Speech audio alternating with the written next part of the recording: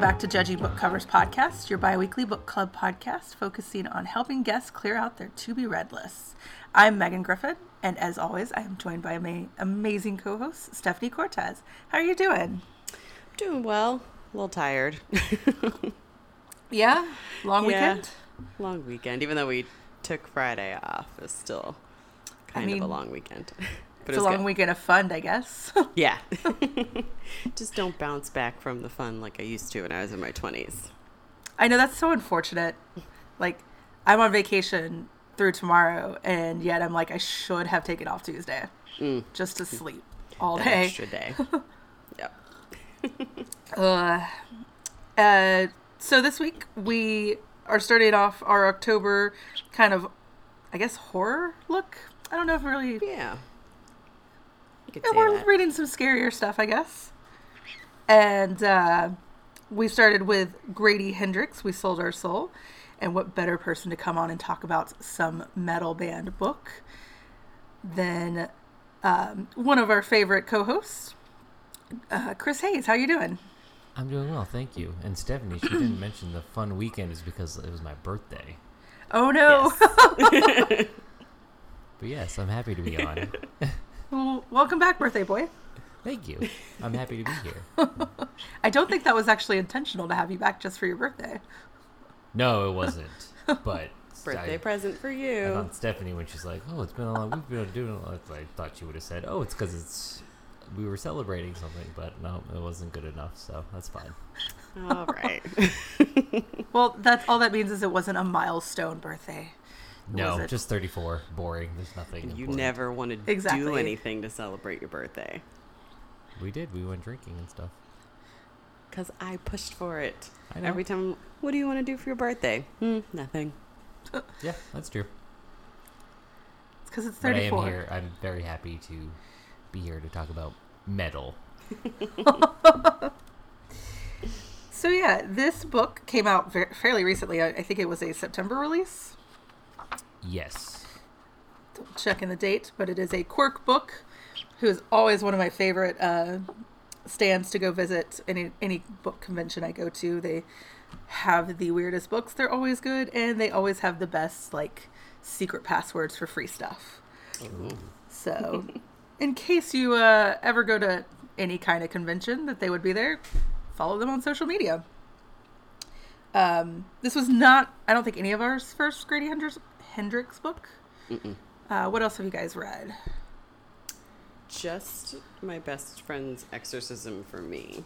That's Okay. me too. That's the first one, and I devoured it in just days. Okay. So I really like that one. So neither of you have read Horror Store. No. Nope. But I do want to read more of his stuff now. Even Okay. after my best friend's exorcism, I wanted to read more. Yeah, if you've ever been to an IKEA, Horror Store is amazing. If you've ever worked at IKEA, Horror Store might be too relatable. But but I do highly recommend it. And because I've read that, and I also found my best friend's exorcism to be funny as well, or at least have elements of humor. It took me a minute to realize that this book really doesn't. This one goes quick and dark. Yeah. This one's not that my best friend's exorcism was uplifting, but there's not a lot of laughs. I might have had one towards the end that I can think of. That might be it. Yeah, sounds about right. So this book is about a band from, I think, the 80s or 90s, who were on the brink of stardom, and suddenly everybody in the band except for the lead singer has essentially fallen from good graces, and the lead singer is one of the most popular metal musicians in the world. And our story is based on our story follows around Chris Pulaski, the former lead guitarist. I'm not sure how to pronounce this. Is it Dirk Work? Dirt work? That's what I was saying. Yeah, I think it's Okay. just, they put the umlauts over the U's, but in my head, I told Stephanie, the work part with the W, I kept in my head saying like Werner, like Werner Herzog, so I kept saying it Dirt Werk in my head. I could not stop it, but I think it's supposed to just be Dirt Work. Oh, but I like Dirt Vert too. I know, I do too. So Chris is the former lead guitarist of Dirt Werk, and it kind of follows her. It has been since this kind of like weird fateful night, and she has not played guitar since, and her life has become all about essentially one of those Hilton Garden night manager jobs. And as she is leaving work one day, she realizes that Terry Hunt, the lead singer who has gotten ridiculously famous, is going on a solo career and kind of a Woodstock-esque concert series. Yeah, it's supposed to be his like farewell tour of Yeah. the Blind King. Yeah, they add it announces final shows. Those end up happening, and then he announces the actual festival, like the 3-day thing. Right. Like that gets added on at the end, Yeah, but that's it's added at basically the end. it's kind of like a farewell. Like this is the end for Coffin with a K, and yeah. Yeah. Coffin with a K. Names are so fun. Like, I feel like that's still just a garage band name, but maybe that's just me. I feel like Grady Hendrix must have had a lot of fun coming up with the names for the fake bands, because there's a lot of name drops of real bands and musicians, but he seemed to have fun coming up with names for songs and albums and everything like that. Yeah. So, what's kind of interesting about this book, I just didn't pick up an actual copy. I'm still looking at my arc, so please tell me if things have changed. Chris is our main character. We also have another character whose name I am entirely blanking on, but she is a fan of Coffin and is basically spending all her money to get to this festival. Melanie. Yeah. Thank you. And then in between each chapter, there is like a press stuff, which all takes place in 2019, which I found a little jarring at first. I think I read this back in like May, and so it was like, no, 2019 is not just around the corner. Please stop doing this. There's some earlier stuff, so you can kind of get like the band as they're coming up and trying to get publicity and get recognition and things, and then it's a lot of talking about the festival and things like that. But they were nice interludes. Yeah. So that was a good look to kind of see Terry Hunt's new persona when he gets interviewed, and how he says he's better than Marilyn Manson and Trent Reznor. He's half right on that one. I'll let you guess which one am I wearing? I'm wearing a Nine Inch Nails shirt, so I'll let you know which one I agree with. What does your cover look like? It's her playing guitar. Yeah. It's a paperback? Like a soft I have a paperback, yeah. So for the hard, we have the same like book jacket, but then when you take it off. Oh, that's awesome.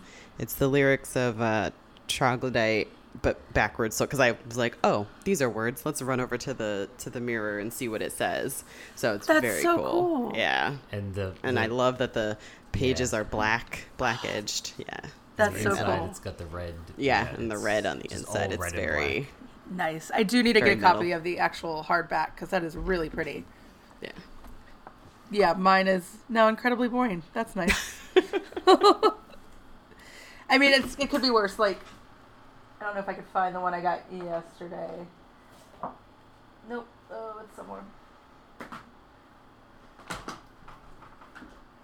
It's just, this is a book I got yesterday. It's like, okay, cool. Title, person's name. Okay. Yep. Wow. What else Blue do you background. Exactly. So I am curious what the actual cover of that's going to look like. Yeah. So I guess let's start with the original band and who was in that. Okay. Because then that'll lead to explaining what's kind of happened to him since. Yeah. I did like how Chris and Terry met, that she was in her basement trying to force herself to play and figure it out on her own. And a kid comes knocking on the basement window. I think she was playing Black Is Sabbath. that Sabbath? Yeah. It was Terry, and they became friends, and then it kind of went from there. Yeah, it's definitely a small town vibe of, we like this music, nobody else does. Everybody's going to think we're weird because we like this music. So, always good, the starting point of bonding for garage bands. Yep. So then, go ahead. I'm sorry. No, go ahead. Well, I was gonna say, I think we were coming up with the band, right? Dirtwork. So it's Chris, Terry. He sings. Yep. Lead vocals. Was it Scotty Rocket? Which is Yep. such a good name. Scotty Rocket was other guitarist. Yes. Rhythm guitar. And we had Tuck, his bass. Yep. Yep. And then for drums, they originally had JD, who was apparently just A lot. a lot. Wild and crazy kid. So they eventually kicked him out and replaced him with Bill. Which Right. seems like a classic band thing. Yeah. Yep. Oh yeah, we replaced our drummer. I think in the story it's after some type of house party they played, and then I think Bill says, "Hey, you should pick me." think and so, he's yeah. I think Chris described, or it's in the book, it's described as he's all math. Yeah. So he doesn't feel it as well, but he knows how to Counts, play. yeah, But it's which I all thought was he's all interesting. he knows exactly what he's doing and everything. But yeah, they get rid of JD and Bill becomes the new drummer. Yeah.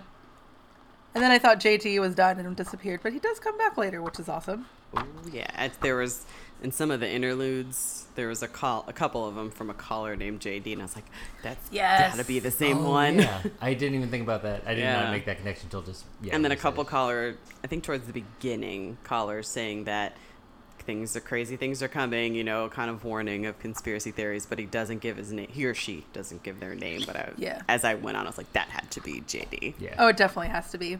Yeah. So they were opening for bands, getting really popular. They had gotten a manager, and they were getting ready to sign a contract. I feel like, I don't know, kind of going in. The book does not obviously go in chronological order, Right. but to kind of set up where we start, they get to the point where they're going to sign for a record. And then that night, Chris doesn't remember. All Right. she None of remembers them is, do. yeah, waking up the next day, injured, and actually in the hospital, I think. Well, she remembers feeling like she needed to get the other guys, Tuck, Scotty, and Bill, out of the house. Right. And then getting into a car accident with a UPS truck, Yes, which you is will- important. You will not see a UPS truck on the highway or in your neighborhood the same way if you read this Yeah. book. But she, Yeah, no. she can't quite figure out the timeline because she knows about what time she kind of stormed off out of the house drinking. But even if she was out in the woods for a couple hours, came back, got them, the police report is from like 4 a.m. So there's a big chunk of time missing and that Scotty, Tuck, Bill, they don't remember. Right. But they do end up in the hospital after that, and they do end up signing a contract, which essentially gives Terry everything. It gives Chris... It seems to give Chris and them a lot of money, but because of the car accident, Chris loses all of her money because they all sue her. Right. And She's actually the holdout. She doesn't sign. She comes back in. She sees the guys have signed, and then she remembers feeling like, I got to get them out of this house. Yeah. And they leave. But then when I think it's Bill's brother says he's going to sue, Tuck's mom, Scotty's dad, so she signs. It's like $500,000. Yeah. And then after she pays them off, she realizes she owes like $130,000 in taxes on the money, but the money's gone because yeah. of the lawsuits. Yeah, and I think important, you mentioned it, Megan, but the contracts, basically, they would be considered hired guns. I know. I think. Right. I think if it's Scotty or someone, Bill. they Yeah. quickly reading through the contracts there, and he's saying, "This doesn't even give us royalties. Like, what the hell is this?" Right. They would so get paid a it's- salary. Yeah, they would basically just be hired, and But Terry gets the name of the band. He gets the publishing Right. rights. He gets like yeah, that's everything. And that's. Bill, Oh, I'm sorry. no, just Bill wants his attorney to look at it, and Terry and their manager, Rob, Rob. are both like, no, you got to sign now. Like, and Terry's like, you guys are ungrateful. I fought for you to get this. It's like, oh, okay, Terry. Whatever you say, And this- Terry. Yes, and they're supposed to be coffin now. Dirt Yeah. work is done. That was the other This is thing. when it's like, this is the name, and Yeah. this is comes on the tail of Dirtwork opening for their biggest show ever, opening for Slayer. Yeah. Terry does the I'm the lead singer type of thing, pisses people off and leaves, and then they get Right. kicked off the show, Yeah. the tour. He's also so- talking shit about Slayer too. Yeah, of Yeah. course. So it's all that starts with Terry goes crazy, he leaves, and then all of a sudden when they show up at this, they call it the Witch House. It's kind of their little location. They've recorded there, they practice there, which is the awesome name. And then when they show up, that's where Terry has the contracts all laid out, and he's like, "No, guys, this is gonna be great. We're gonna be taking off and everything." Gonna be new metal, I believe. Oh God. Which, when I read that part, I was like, Chris is gonna love this part. And by love, I mean absolutely hate. Because it's 1998. This contract night takes place in 1998 because they referenced Korn, Yeah. saying "Follow the Leader" just opened at number 1, blah blah blah, and everything, and Yeah. it's like, oh boy, yeah, 1998. I It know. It should be noted, like, all of them, Chris and the other guys, they're against it. They're like, that's not what we play. That's not, like, real music. I want It's fucking selling dragons. out. Huh? It's selling out, isn't it? Yes. That's what they consider it yeah, at? That's what they call it. The music should tell a story. It should be a Right. progression. Yep. My dad listens to some metal. I remember these arguments from when I was a kid. So Oh. And I think is it important now to mention the album that they recorded. Troglodyte. Troglodyte. That Chris wrote. Yes, this was Chris's kind of whole story, and she's the impetus of how it was created. But part of this was Terry saying, "Nope, it's getting buried. That's done. We're not Yeah. releasing that. It's garbage. It's whatever." So that's very important for the story that this Troglodyte album was not going to be released. And not only is that, she loses the rights to it as well. Right. The And other on- thing I didn't like, Go- when she does sign the contract, she can't also play any music in the style of Dirtwork. So she did form another band and then got dragged into court by Terry and his dick lawyers. Yeah. Like, I don't even think she could play at home, like any kind of Yeah, metal. I think she's Yeah. Because it was apparently it was a very, like, sort of vague contract that his attorneys can just say, no, you can't play anything. Yeah. So she did eventually give up and, like, stash her guitar, amp, everything downstairs in the basement. Yeah, and it's been, 20 years? I think 6 years since she last played. Okay. but Yeah. overall 20-ish years. Yeah, I 'cause think- yeah, contract night was 98. Well, I think she had met Yeah. Terry 34 years ago. Yeah. And then, Yeah, because they definitely spent time Yeah. touring all Yeah. over the place. Shitty little van, just like real Mm-hmm. bands do, and they were doing it for a while. And Troglodyte Yep. was supposed to be kind of their. They felt like this Breakout. this would be their breakout. yeah. I mean, opening for Slayer, that Yeah. in the book is something. I don't know if that's an actual band. I'm sorry.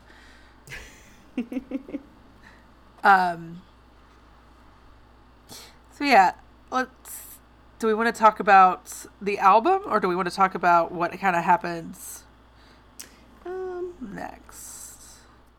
Maybe kind of what happens next then into the album, because I did like that progression of her going to see Scotty and then him basically telling her, you need Troglodyte. Yeah, she realizes that there's a farewell tour, And I'm blanking. I know that there is a section before she goes to visit Scotty. Do the UPS guys visit her first? No. No. Okay. She has home. a terrible night at work. Yeah. She has a terrible night at work. She goes home. She pulls out her guitar. Yep. Because she saw the billboard. Yep. She starts playing. And that's how we learn how the band formed. Right. And then she decides, even though she's been to court 1,000,000 times and has lost every time, she's still going to fight. So she goes to see Scotty Rocket. Right. Because he was probably the least likely one to hate her. Right. Right. Scotty is married, and I believe in Jersey. And it sounds like a total nut job when you first meet him. He's got the actual aluminum foil caps. He's sitting in his basement. With a padlock, a deadbolt, and a chain. Jesus. And, like, when Chris gets there, I think one of the kids, he has 2 kids, I think one of the kids answers the door, and then she comes in, and Angela, I think was his wife, she recognizes Chris, and she's like, all right, you've known him longer. Before you leave, come see me, because I need to know if this is like a midlife crisis, or if I should really, really be concerned. Right. I feel like if my husband was locking himself in a basement with a padlock, a deadbolt, and a chain, I don't know if she knew about the foil hats and stuff, but that alone would make me concerned. Yeah. When she first says, like, I need to know what you think. Right. But Like, then what do you think, Angela? It's like, wait, the door's locked. He's locked in. Like, he's the only one that can open it. Like, you couldn't get in. Like, this is more of a problem, Angela. Yeah. Yeah, PSA to anybody, if your spouse starts or partner starts just like hiding with locked rooms, it's okay to be concerned. Right. You don't need a friend from the past to verify for you. And that's probably, I would assume, maybe the only reason Angela might have let her in. Yeah. Oh, You know, definitely. partly because Yeah. Chris some was very feedback. worried about Yeah. going to him Oh, yeah. because of what happened. Again, at this point in the story, we still don't don't know. We just know something happened years ago, and she's Yeah. scared to kind of reach out to them. So yeah, this is probably what made Yeah. her say, "Okay, you can come in," even though we haven't seen you in years and years now. Yeah, he definitely has a gun, and he's starts talking about troglodyte, and then starts actually like quoting part of the music. Like Yes. they start singing it to kind of each other, and then he claims that they're telling him he has to kill her. It gets a phone call. Yeah. And I think a song by Coffin plays Stand Strong. And Is this the ringtone? yeah. And his, like, he kind of, like, his demeanor changes a little bit. Yeah. But he had shown her how his house was bugged, or he pulled out, like, a bag with, like, I assume a bug in it. Yeah, And at then this point, I wasn't another- sure if it was just like a bag of random stuff. That he was Right. like, these are Or, like, bugs. stuff that's supposed to be in your phone, because I don't Yeah. know what a phone looks like on the inside. But then another, like, vial that I think was empty. So You said it's so small you can't see it with the naked eye. yeah. Right.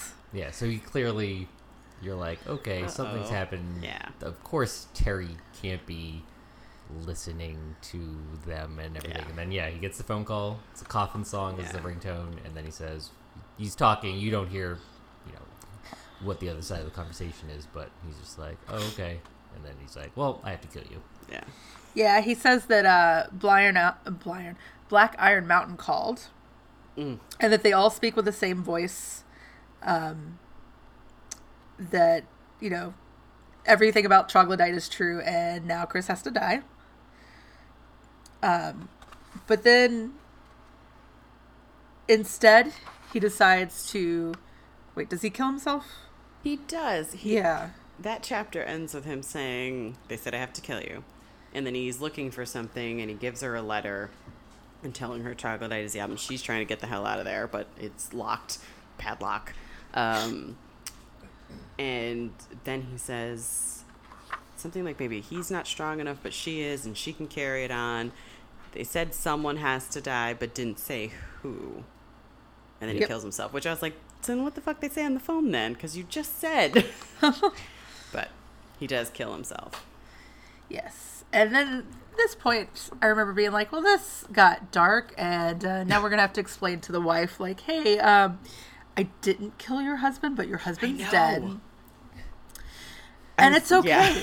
It's okay because the UPS men come and make sure that Chris doesn't have to tell them anything. Right. They're there. Thank God. Immediately. Oh, kill the kids.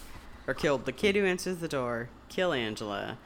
And they go upstairs to kill the other kid. And Chris is hiding in the house. She does get away. Oh, right before he shoots himself, he says, "You can't trust UPS." Right. And then UPS showed up, and I was like, what? Which is so great. It's, a guy with, like, his phone's covered in tinfoil. He's got a hat. I feel like he also has a fanny pack. He did. That's where the gun was. Yeah. And the phone. And he's like, don't trust UPS. And it's the, I guess this is the humor aspect. It's just so much smaller than the rest of his books that, like, looking back, it's hilarious. This is going to be, if this is ever adapted, that is going to be great. But the UPS comes so quickly that it's like, oh, okay. We were definitely listening. Yeah. I want to know if Grady Hendrix, has he had bad situations with deliveries? Like UPS Oh, probably. brought him something and the Why not boxes- FedEx? Yeah, exactly. It might have been like UPS/FedEx. We'll see who delivers this next package bad. All right, UPS, you're going down. Yep. So after visiting Scotty, we switched to Melanie, who I'm not entirely sure I understand the point of Melanie in the book, other than just like to show Terry has fans and well, I know that she becomes important to Chris at one point, but her whole backstory. Yeah, was her and her shit boyfriend. Yep. And she's decided she's going to save up this money. They're going to go to this festival. They're going to move out west. Yep. They're going to start life over. It's going to be good. She doesn't want to be stuck there in this small town where I think the 12th or 13th kid from her high school class OD'd. Yeah. Is it West Virginia? Yeah, I think it is so. West Virginia. But her boyfriend Greg. is trash. Yeah. Garbage. And essentially, any money she saves, he's spending on weed or video games. Oh my God. So, when we first meet him, he's playing a video game. And his trash talk in the video game, and I was just like, oh, you're one of those. But he had gotten a tattoo on the back of his neck. FML in Gothic script. And she's like, how the fuck are you going to get a job with "fuck my life" tattooed on your person? He's like, they won't know what it means. Okay. But I think he does agree to the plan. And then we see in a later chapter that he gets into it too. He gets a job at GameStop. Yeah. But he's trash. Yeah. Basically, he said he only got the job there to get the employee discount to get new Xbox system and games and stuff, and then he quit. But then he was doing something, I think, his own account. He was because they had a joint account, was it? Or they had something they were putting money in together, and then he took his own account and was putting it in so it looked like he was still working even though he hadn't been. But he also quit 3 weeks prior to her finding out. So it's like, where have you been going every day? To his friends to smoke or to play on theirs, whatever. Yeah. So basically, he's garbage. Yeah. Yep. Yeah. And then I know Chris and I were talking before about, because Melanie's been exchanging these messages with this guy, Hunter. Yeah. And he lives out in Vegas, where the first show, or one of those sets of shows is going to be. And he wants to get her a ticket, and she's like, no, me and my guy, we're going to go. But what were you saying before about him, and if he was or maybe that was more towards the end we were talking about. His name is Hunter. Mm-hmm. The lead singer of Coffin, Terry Hunt. Right. And I'm just like, okay, is this leading to something bigger with you of why it doesn't really. It doesn't. Yeah, do he's that. definitely not. It's not Terry Hunt No, messaging but her. I He was is a like, separate okay, person. Because yeah, the guy seemed really adamant of like, no, you should come. Like, so yeah, how is this gonna work out? And it doesn't really. Yeah, I really thought up until we actually meet Hunter that it was going to be Terry Hunt and that this was either some kind of sacrifice or like we find out Terry's very lonely. I don't know, but yeah, it was weird the way that panned out for her. Yeah. I think you could have gotten part of that without all those chapters of just Melanie and Greg. Right. Like, because when she does show back up, helps Chris later. Like, she does become important in that in a certain way. Right. But I think you could have maybe gotten an idea of her, because her and Chris spend a lot of time driving later in the book, and you could have gotten some of that there. Yeah. Just being like, I'm a huge Coffin fan, blah blah blah. Because she is like, we get that, like she's just a huge fan, and that's why she needs to see these shows. But then also that's when she, like you said, she wants to change her life, so she's like, well, screw it. I'm going to head out west anyways, so I'll go. I'm going to move there, start a new life. I'll see Coffin, and I'll start my new life.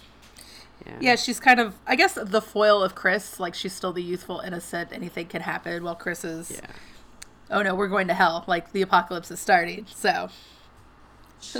I did like, because we did get in her chapters that Coffin really did. Their music meant a lot to her. Yes. You know, got her through some hard times. Although I thought it was interesting how it got her through hard times, but then we do see later when she does eventually get to the show and everything that the words seem like hollow to her. They don't have the meaning that they used to.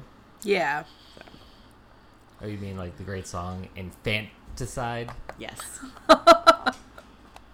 That, oh my god, when I read that title, I'm just like, oh, Grady Hendrix reading some fucking Marilyn Manson song titles here, because that totally looks like one. Yeah, I am curious how into metal he is. I mean, he has to be like a really pretty big fan for this, but also like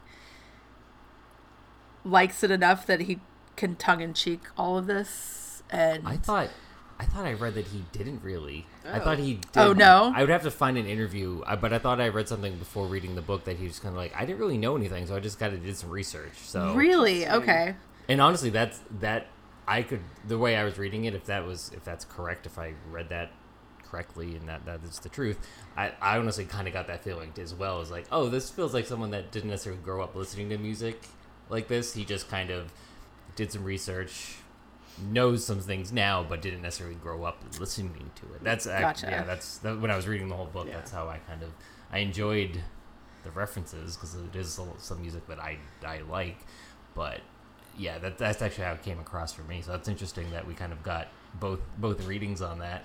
Yeah, I mean, you are a metal music fan, right? Yes, I'm not super in depth as some other people can be. Like, I did not, as like a young teenager. I got into it way later, but you recognize the chapter titles. Yeah, all the chapter titles are either albums or songs, but they're all like, there's super obvious ones like Appetite for Destruction. There's Rain in Blood, which is a Slayer album and song and everything. Obvious to who? Because I didn't. Well, okay. I mean, I didn't recognize that either, but I guess that was going to be my point, is that I was not a metal fan much at all. I mean, my parents listened to some, but it was not an immersion thing for me. So I guess it works. That may be why I read it that way, is because I don't know enough of it to be like, this is where the line of just visiting versus actually being a part of is. Yeah, but that it's interesting that we kind of both had the views of like, oh, he must have been into this and everything. I definitely thought he was not a fan of nu metal the way that it went with the Blind King in his career. I didn't think that he was a fan of like that genre. That's interesting, because I don't like they mentioned Slipknot by name. I never liked Slipknot, but I feel like Slipknot has integrity, I guess, if you want to call it that, over something like Limp Bizkit or something else that could be considered that.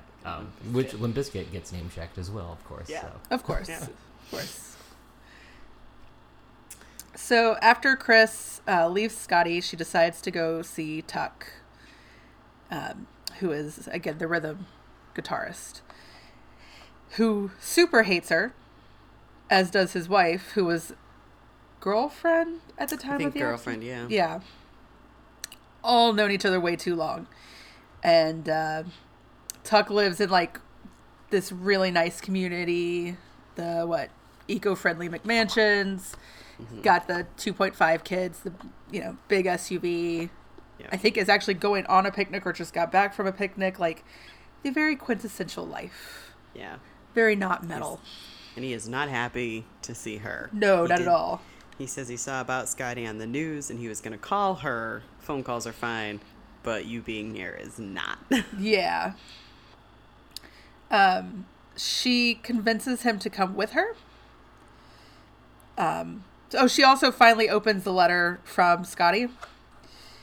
And it is essentially like, hey, something's wrong, and I know I seem crazy, but something is really going on, and it's related to Troglodyte, and you need to trust Troglodyte and find everybody, and you can solve this. Right.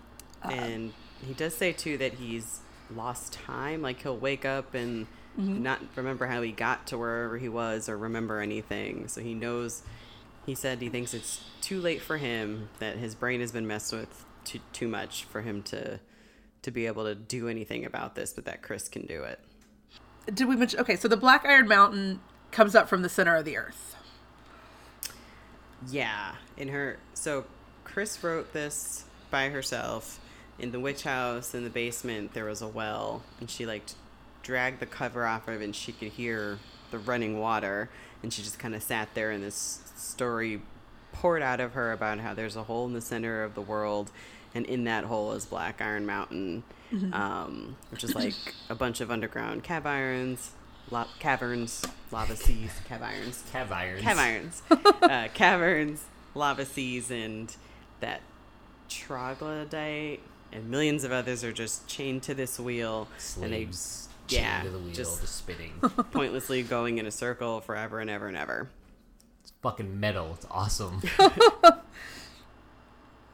And Tuck's neighborhood is, Lululemon tops and yoga pants. And they're sitting there arguing about this, and I love it. Scotty had gone in and out of rehab, too. Like, there are so many different levels as to why no one should listen and trust Scotty. Right. He did try to assure her that he was not drinking. Yeah. He had sobered up. Because she did ask us, a valid question to ask. Yeah. So, but essentially, Chris is there to get Tucked so that they can go get Bill. And I just want to mention there's a line that she's talking to Tuck in the house, the family, and saying how you need to get away from your family because they could be in danger because of this. And then she references everyone else in the family, including the young children, as being they're potential murder victims. And kid starts crying. I'm like, oh god, yeah. Chris, that might not be helping you. And I feel like his wife was not really feeling this whole thing happening here. And they make Chris, Tuck agrees, says, fine, you go sit outside in the car. I'm going to eat and we're going to get ready. So then Chris can just see the family in the window eating dinner. And she just is forced to sit in the SUV.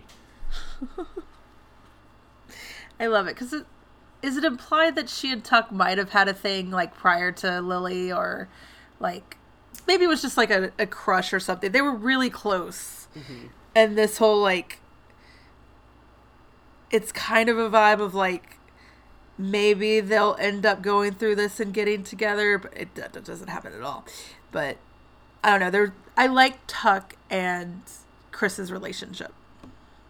I guess that's what I'm trying to say. Especially by the end, you'll see that yeah, they're probably the closest, besides maybe Terry and Chris before. Yeah. I wondered about them, if anything had happened between the two of them. Or in her and Scotty, or maybe her and Scotty. I think they got tattoos together. Oh, that's right, yeah. And maybe because just more of she sees, before Scotty kills himself, he has a tattoo butterfly on his calf. And he says he doesn't know how it got there. Yeah. He woke up one day and he had a tattoo of a butterfly. Yeah. Because why not? So he eats dinner, he comes back, he's got, all of his stuff, and they're going to Bill's. And he's like, Chris, who hasn't spoken to anybody, is like, where is Bill nowadays? And Bill still lives at the witch house, which is amazing. Right. But up till now, that house has been described as this rundown, Exactly. damp, Soggy. musty Yeah. house. Terrible place. It always rains there. And yeah. It's the type of a place where a band that doesn't have a lot of money might use to crash, and again we end up finding out that they recorded Troglodyte there in the basement.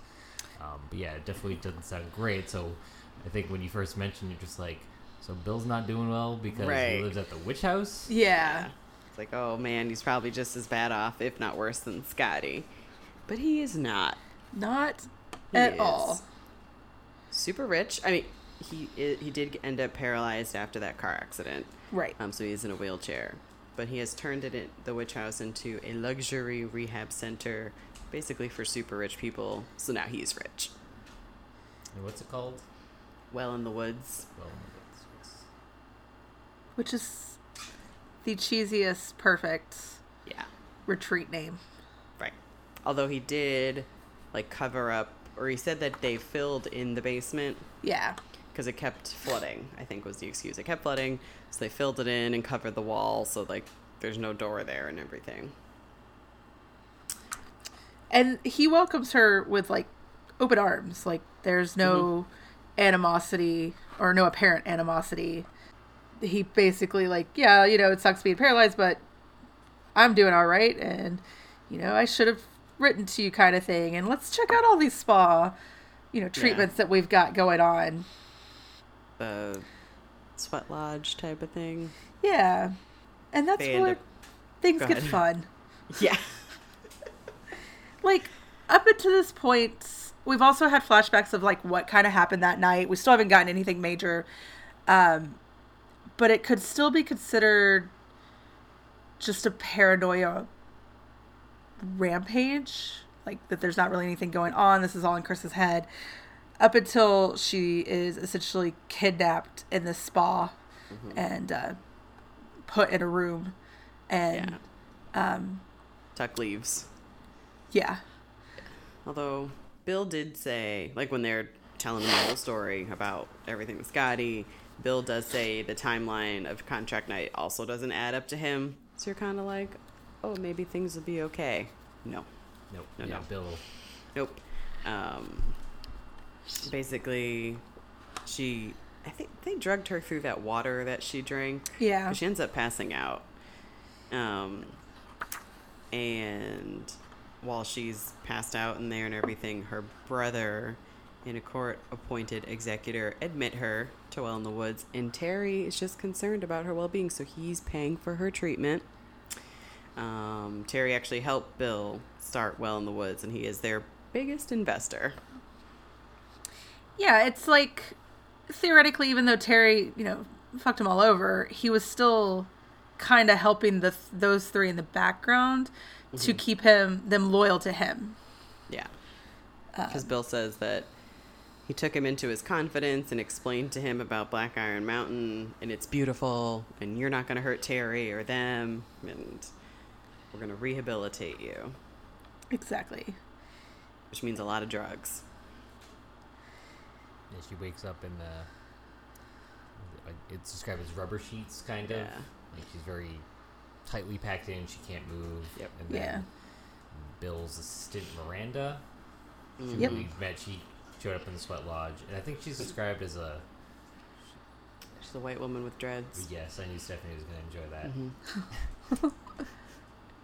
For some reason, I kept picturing her being... I don't know if you guys are familiar with... I haven't seen the second one, but the first one, Zoolander, Mila Jovovich's character, Oh, yeah. because she runs at the day spa, when Mhm. they kidnap Zoolander and everything, and everything. I pictured her face on the character for some reason. No, that's perfect. Oops. Miranda's also seems to be very much in charge of Chris's rehabilitation. trying to get her to admit that she had this crazy delusion that Terry was after her, and but that to basically to get Chris to just blame herself, that she's there because she was making terrible decisions. They end up burning her jacket at one point, a jacket she wore like all throughout touring that I think Terry helped paint or draw on. Yeah, I mean it's whatever, like the quintessential her image. Yeah, Of it's called her bones. From her, So yeah, he her bones. drew a spine up the back or something, looks like a rib cage, something. It's when she zips it up, it looks like a rib Yeah. cage, so it looks awesome.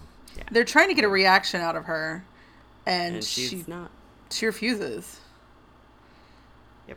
But what she's been doing is basically just running through the Troglodyte album in her head to just hold on to that. And they do have her guitar there too, because they're going to burn Right, they're it gonna at burn some that, point, so, that's the 'cause plan. she's traveled with it, so she has it with her after she originally left her house. Yeah. So that'll be important. Yeah. Is she actually taking the medicine, or is she? I think Does she at She- first? at least at first, because at one point I know it was described as she doesn't so much walk across the lawn as she does float. Right. Because of all the mood stabilizers and everything. Because they're injecting her in her neck, like they're giving, like it's not just like pills. That's right. Like, that they make her so like Miranda comes in at one point and jabs her in the neck. That's right. And she's refusing to journal. She's just like sitting there. It's wonderful. The Paxator. Paxator, it's a drug I think Scotty said he was on. Yep. So I just need to take a little detour here. Have you guys seen the movie Serenity? Yes. I know Which you one? have. Serenity. After the Firefly series, they got Oh a movie. yes. Yeah. Okay, so Miranda was the planet, right? The Pax is what made the people, it's what created the Reavers. Is Grady Hendrix a really big Firefly and Serenity fan? Because I think so, Wow. which I just realized. Very So nice. I could see Stephanie's eyes go like, Yeah, and I thought you were just trying to remember the name of the drug. I was, and then I came up with Pax, and I was like, the Pax, that's what created the Reavers, and Miranda was the planet. Yep. All right, Grady. I see love you. it. You're a good guy. Is he on Twitter? Maybe we can ask him. What? I said, is he on Twitter? Maybe we could ask him. Does anything in We Sold Our Souls have to do with Firefly or Serenity? We do get a lot of the lyrics. I had written down at one point the actual like set list, and I cannot find it now. But like this album is broken down so well. Of like, here's the song we start with, and here's how they recorded the opening music that like maybe not everybody agreed with until they actually heard it set up. And then it was like, and then we Bill added pushed for that. then we added a slow song, which not everybody was on board with, but then you hear it and it's needed, and Right. It's like a sarcastic ballad. yes. Yeah. And then I think it's after they burn her jacket. Miranda, I know at one point she like pinches her to try to get an answer, and Yeah, she Chris, just grabs her Yeah. skin between her like index twists finger it. and thumb and just twists it and twists it. And, which yeah. Chris is just Yeah. like, all the damage she did to her hands touring and everything, that didn't hurt, or didn't at least require or elicit a reaction. Plus, Chris knew the next song was about the rain. Yep. And then it rains and storms. And shit gets good. Yeah. This power goes goes from out. a mental institution that's like maybe Chris is just crazy and we're not sure, to oh shit, there's demons. Oh, and we should mention this place is well, not guarded necessarily, but well surveilled. Surveilled. Like, Yeah. there's cameras everywhere, and just like kind of like Scotty was saying, they're watching everywhere. They can hear us and everything. So, which I know this maybe makes Bill mentions saying how it makes sense, because when you have someone famous there and then they have their agent drone in a package of cocaine onto the grounds, that's like, you have to keep an eye on things because you need to make sure that you know what's happening everywhere. Yeah. we start to get flashbacks of the actual them running to the car because it was raining that night, and that something was also like chasing after the car. Right. She finally remembers the truth of contract night. That when she did storm off drinking by herself in the woods, but when she went back to the guys, contracts were signed. That's still the same. But when she goes downstairs, there's these demon corpse, emaciated corpse, mummy-looking things that are on top of them, as we find out later, like sucking out their souls. Yeah. And that they did not hit a UPS truck. They hit one of those things. Right. So, and the reason it comes back to her is because she goes to hide in a room as she's trying to make her escape, and one of those things is in the room doing the same thing to someone there. So I thought originally, I was like, oh my God, Bill's a demon. Like, this is Bill's new demon form. It's not, but.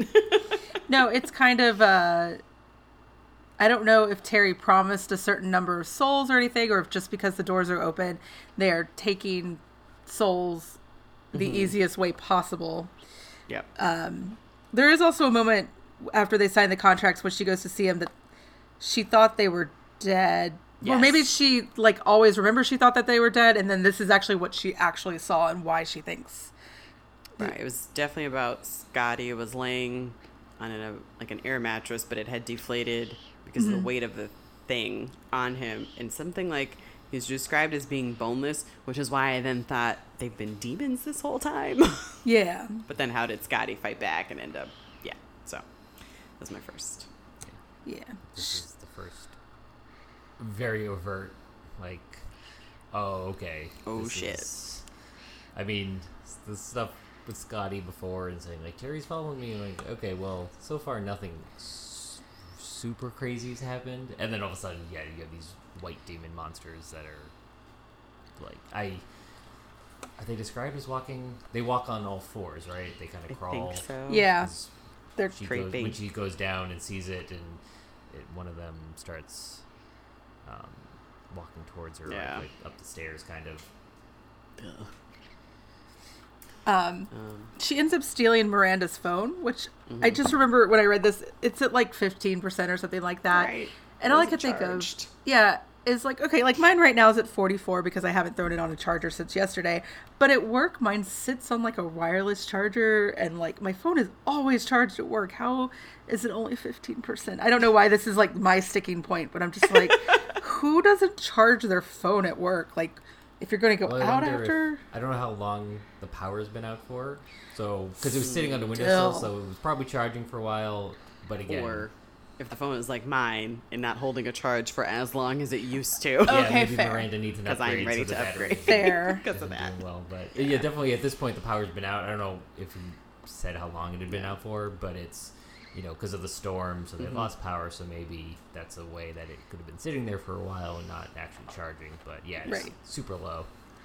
Is this the point where we start to realize that she's on troglodyte, like that all of her actions have followed the songs, or is it a little bit later? I think, at least for me, yes, because that chapter ends right before the storm. That the next song is about the rains, and then it's raining a crap ton. So I was like, okay, so you really should be following troglodyte. It's going to tell us, or tell you, what's going to happen and what you need to do next. Yeah, so this is the point. She runs into Miranda, so she ends up having to go find the blue door and like tearing it off the walls to get in, and then going down into the well. And as she's trying to get back out a ways away, it's like every movement she makes is from the song. Yeah, because her thing, I think the song, it's the rains and then about going down into the well. So her hope is Bill has to be lying. He didn't fill in the basement. Right. So she uses her guitar to kill that thing attacking the patient. And then she also, I think, hits Miranda in the face with it. She does. Oh, yeah. With a flashlight, right? Yep. With the guitar, I think. Oh, okay. I think it's with the guitar. Yeah, and she's And then, describing it as like, well, it's called an axe. It's called for a an axe, reason. right. You swing it and you can- because then she uses it to bash in the wall where the door should be, and it wasn't filled in. So she does go down the well into pipes, which This is the scariest part for me. Very claustrophobic feeling Yeah. for her. Yeah, it was, this is, I think, incredibly well done. Like, it reminded me of the point in Horror Store where it went from, like, a kind of dark comedy horror funny thing to, like, oh shit, no, we're actually getting dark and dirty and terrifying. Right. Like she could die down here. Yeah. And so she's, like, grinding her way through pipes and into... Like wiggling her way. Yeah. She gets locked in. Yeah. Yeah. Yes, they put the cover over, so and she has hears no them choice but put, to like stuff on top. try so to- She has yeah. to. And the lyrics: down where the worms squirm, down where the blood churns, down where the pain burns, in my dark place buried with the worms. Not where you want to go. No. But she literally keeps to the lyrics, and even hits the point where, like, black water flooding their black caves, the rage I'm feeling down here's a cold storm. That's not the point I was looking for. There is a point where, like, she's on her belly, like she is pressing forward and doesn't feel like she can do anymore, but it's like the next lyrics talk about the sky and things. It's just like, I might be almost there. But it is the most claustrophobic, Yes. terrifying. She can't pull her phone out, or the phone that she took from Miranda out. I don't think she has a flashlight either. No, she was using the flashlight on the phone, but eventually I think it dies. And also she can't get Yeah. to it every time. Yeah. But she does make it out. Well, first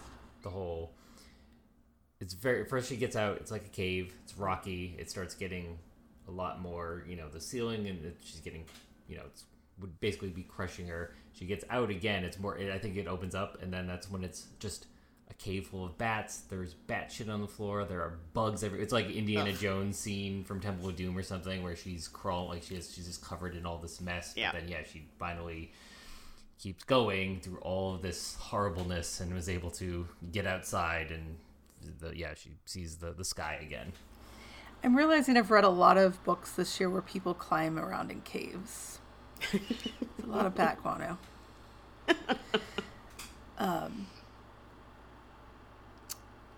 Yeah, that's great.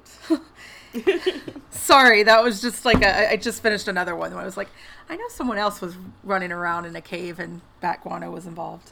And she's not even wearing. She's wearing like super thin, Whatever linen crap Yeah. they doesn't gave have her. shoes on. Like she Yeah. just does it, so it's just ugh. So she ends up all black and blue and cut up all over. But she does get out. And she has no money or anything, but she finds a Salvation Army.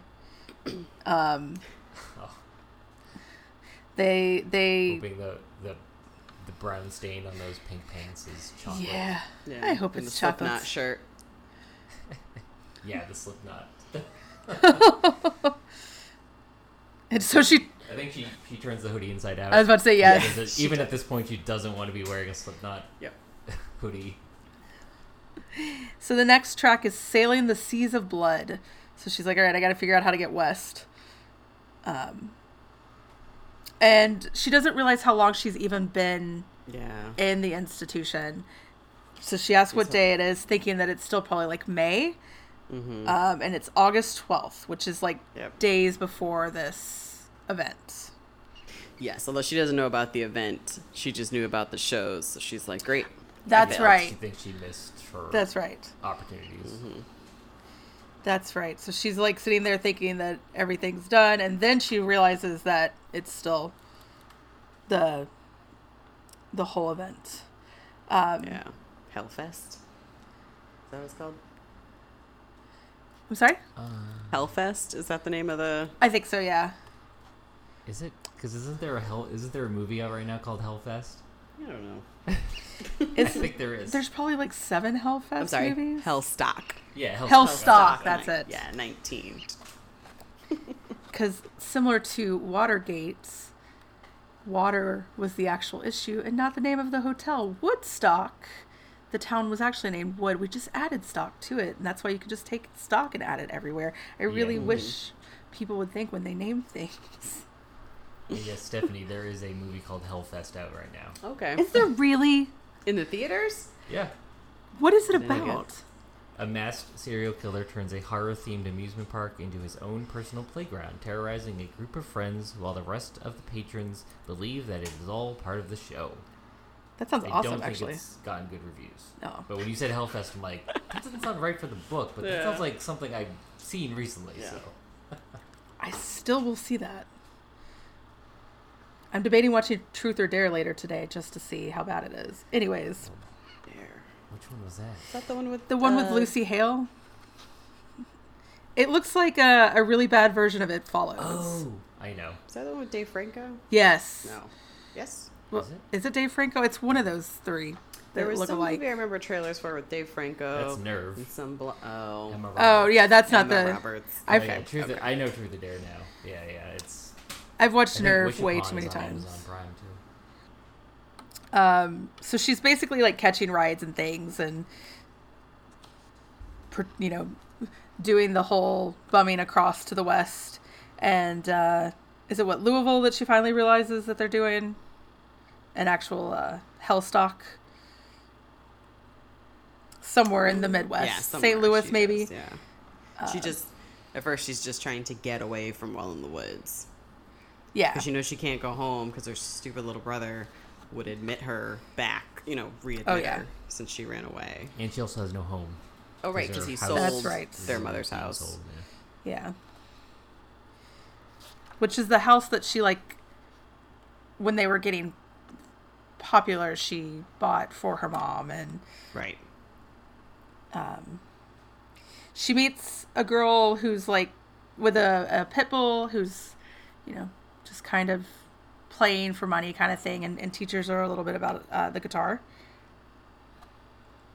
Yep. She helps her make way more money than Yeah. she probably would have Yeah. made if it was just her. And yeah, the first thing is she tunes her guitar. Right. It's like, it sounds bad, so let me help you. And then yeah, they kind of play together. The young person.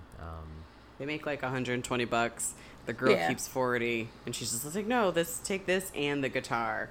And Chris tells her, "No, you keep the guitar. You keep playing, because a girl with a guitar has nothing to apologize for." I think. Yeah. Yeah. And it's a good moment. I kind of expected it to come back and mean something more, but it's still a good moment. It gets her some money, and it, reminds her that music isn't demons in hell.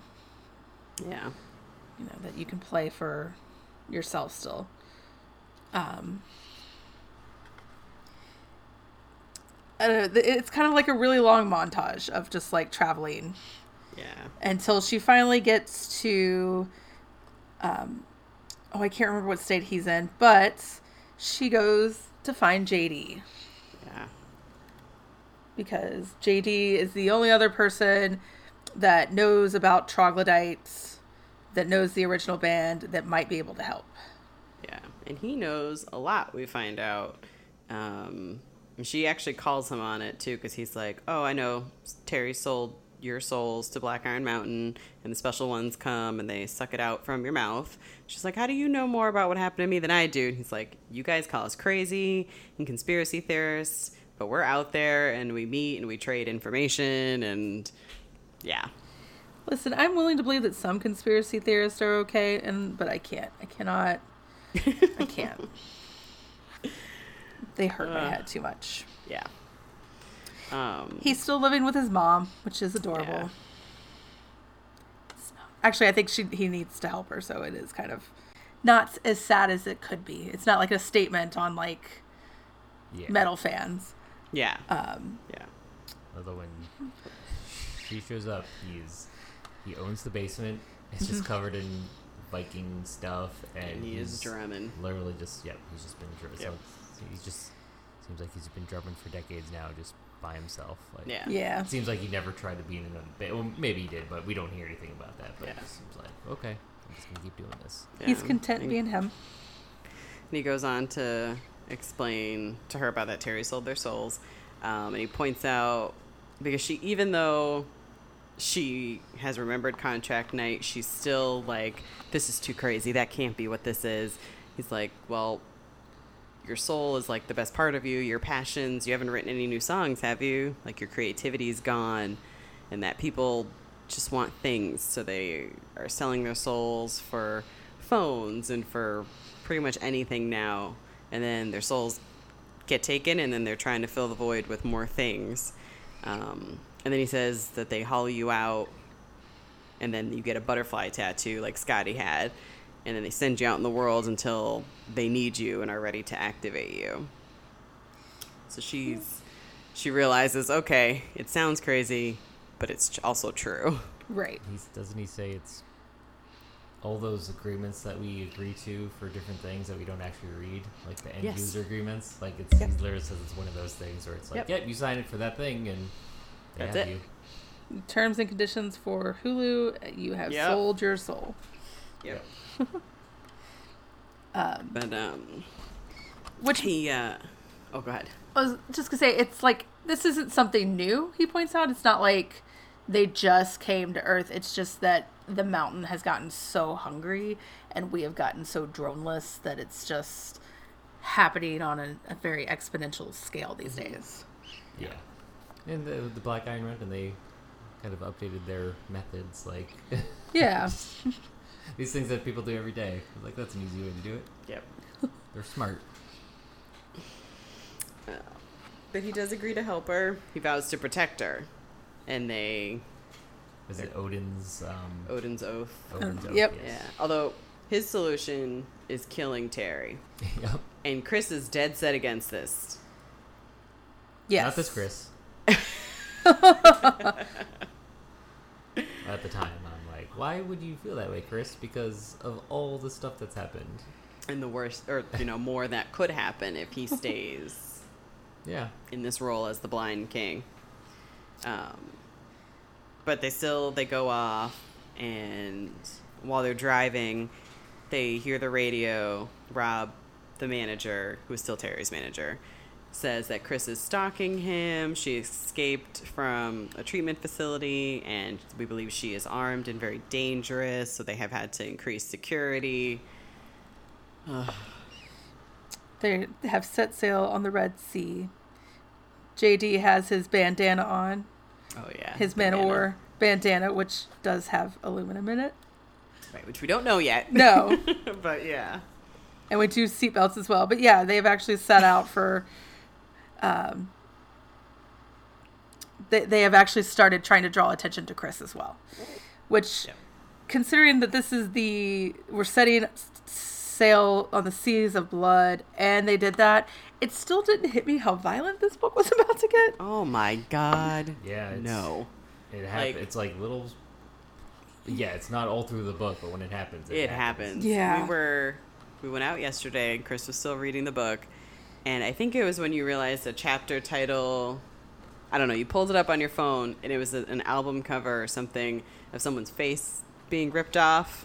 Oh, and no, I looked up, I just typed into Spotify Troglodyte. Oh, okay. Because I know it's not a real album. But that was, like, the perfect time for you to do that, because I knew where you were in the book, and I was just like, okay, keep reading. Yeah, the album I found, the band is called Troglodyte, and they have, I think, 3 albums, and they all seem to be Sasquatch themed. So the covers all have... Sasquatch on them, and the first one is Sasquatch like ripping someone's face, and then I literally got to the part that we're going. Oh no, that's amazing. Yeah. Yeah, because when I showed it to Stephanie, you did it double time. I was like, can I see that again? Because Chris and JD are driving, and the world just seems to be preventing them from getting super close to Vegas, like construction, ice checkpoints, all this stuff. And JD is getting more and more erratic. He got rid of his medicine immediately. Yeah. He crushed it, and he's only been smoking weed. He needs it to, like, level himself out. Yeah. She offers to drive, and he's like, no, because if we get pulled over, you don't have an ID, so we just need to keep going. I think at one... Go ahead. I was say the 100-handed eye is after them. Yes. Yeah. Also from the mythology of the album. But I think he gets really frustrated at one point he's trying to follow the signs, listening to the radio, like, thinking about troglodyte. He's trying to follow the signs and figure out where they need to go. And he gets frustrated and he's like yelling, I don't know what to do. And then his bandana comes off, and that's when she realizes it has foil in it. And she's like, all right, I need to continue on my own. Yeah. Which was a bad decision. That was such a bad Right, because it doesn't even work out for her for like 5 seconds. He drops her at a rest stop. I think she bums a cigarette from someone. And then she's immediately recognized by other people. And it just turns into an angry mob coming at her. JD comes back, and he rescues her. She's able to get in the car. But he, as much as he's ready to kill Terry, he didn't want to run people over because they're people. Yeah. And maybe he should have. But even still, the crowd gets so intense. Like, he wasn't going to get out of there. No, he would have had to have kept going, like, at full speed. Yeah. Because they basically, just the windshield shatters, and they, like... They destroy him. Very much. It's like a zombie movie. Yeah. Yes, like his face. Gets ripped apart. Yeah, He's ripped. Yes. Cheeks gone, his throat's ripped open, his eye, like it is Bad. It goes from 0 to 100 basically. Because the earliest part, the most violent part is Scotty shooting himself and his family getting killed by UPS. Not real, UPS. And it's not lingered on necessarily, but then this happens and it's just all of a sudden like, oh my god. I remember reading it like, oh, I didn't think that the book would have anything like this, and it just goes for it. Yeah, there's I mean, to the point, like, I think they strangle him until, like, the bone is showing. Like, it is gruesome. You can see the bone in his throat. Half his cheek, his left cheek, I think, is gone. Yeah. He looks like Two-Face, basically. Yeah, it's bad. Yeah. And she gets hurt. She gets part her of her hair, her scalp with hair gets ripped out. Yeah. Her hair with scalp, whatever. And all the people are filming. They have their Yes. phones out, just like Yes. you do now. Everyone's, Yeah. before it starts, they start being like, they kind of recognize her and they kind of start crowding around her. That's when JD shows back up and they get away. They try to get away, and that's when crowd goes just insane. Yeah. But Because just one of those, like, interlude things. It's an interview about this crowd going crazy, and they're trying to frame it like this like the crowd was just trying to keep Chris there, and if she had just stayed, and the person's like, I took this video and they tore this guy apart. yeah. But the video was also deleted off the cloud, and the guy couldn't find it. It's just like, There's a lot of fishy stuff going on. yeah. She does eventually abandon JD's body, which is terrible. Yeah. She did say she wished she could give him the Viking funeral that he deserved. But she didn't have matches. Yeah. So she ends up at, like, a gas station. She cuts her hair, kind of tries to clean herself up, and keeps his bandana. Yep. And this is when she and Melanie end up getting together. Yeah. Who had been quiet for a long time, if I remember correctly. Like, I kind of forgot about Melanie for a minute. Yeah. Yeah. She breaks up with Greg after the Xbox thing and texts Hunter and says she only needs one ticket. And he's like, yay. Uh-huh. So, yeah. So Chris gives her the name Deirdre and tells her that her husband had attacked her. She was running away from her husband. And Melanie has not listened to the radio at all or anything. She's been on her road trip. Yep. And which is good because literally everybody knows who Chris is. Yep. But I like that they bonded over Dolly Parton. yes, which is always a good thing. Well, to... before that, when they're trying to pick music, because Melanie, Chris learns that Melanie is going there for Coffin, and she basically is just like, Coffin sucks and everything, right? And it's like, I feel like a very true thing of someone who's very into music and they tell you something and you act like an asshole, being like, that band fucking sucks. Yeah. And so Melanie's just like, I'm helping you, like, don't be an asshole. And she's like, okay, I'm sorry. Well, she's gonna put her out of the car too. Yes. Yeah. But Chris seems truly sorry about it, and then they go through this whole list of like, okay, pick something to play, and they go through all these different bands. Like, why is that even on there? Like Blink-182. Like, I don't even know why that's on there. Yeah. And they settle on Dolly, and that's where they really bond. And Melanie does say that she's like, all right, I think you're lying. You didn't have a fight with your husband. You don't really have to tell me like details, but you don't have to lie. And she's like, you're not wearing a ring. There's no like indent or like tan line. And she gives all these reasons. So Chris basically just says she's going to Vegas to confront a guy, not her husband. She wants to like look him in the eye. So Melanie gets her to Vegas. She ends up having Chris stay with her because she knows she doesn't have any money, and buys her some clothes. Although she does tell her, like, this thing with that guy, you're better off without him. Like, you probably don't need to do it, but... And then we meet Hunter. Yeah, and his bros. Ugh. I was really bummed it was not Terry Hunt's. Like, when it became a group of guys, this book got even more sinister, and I was not here for that. Yeah. Yeah. Like, the book starts... So when Chris is at the Best Western working that overnight shift, a drunk naked guy comes in, and it's like, oh, being a woman by yourself with an angry drunk man. Yeah. And then we get to this and meet him and his dudes, and Melanie does ask Chris, like, to kind of, like, if you get a bad feeling, tell me. Right. And Chris... Like, immediately, because the plan, Hunter's like, oh, just leave your car. We'll take one. And Chris is like, oh, so they want to take her to this place by herself, so she doesn't have any transportation, has to rely on them. Yeah. How old's Melanie again? Did we ever get an age? Because, like, I mean, obviously really young. Like, She's completed college, I'm assuming 4 years, because she talks about her student loans. right.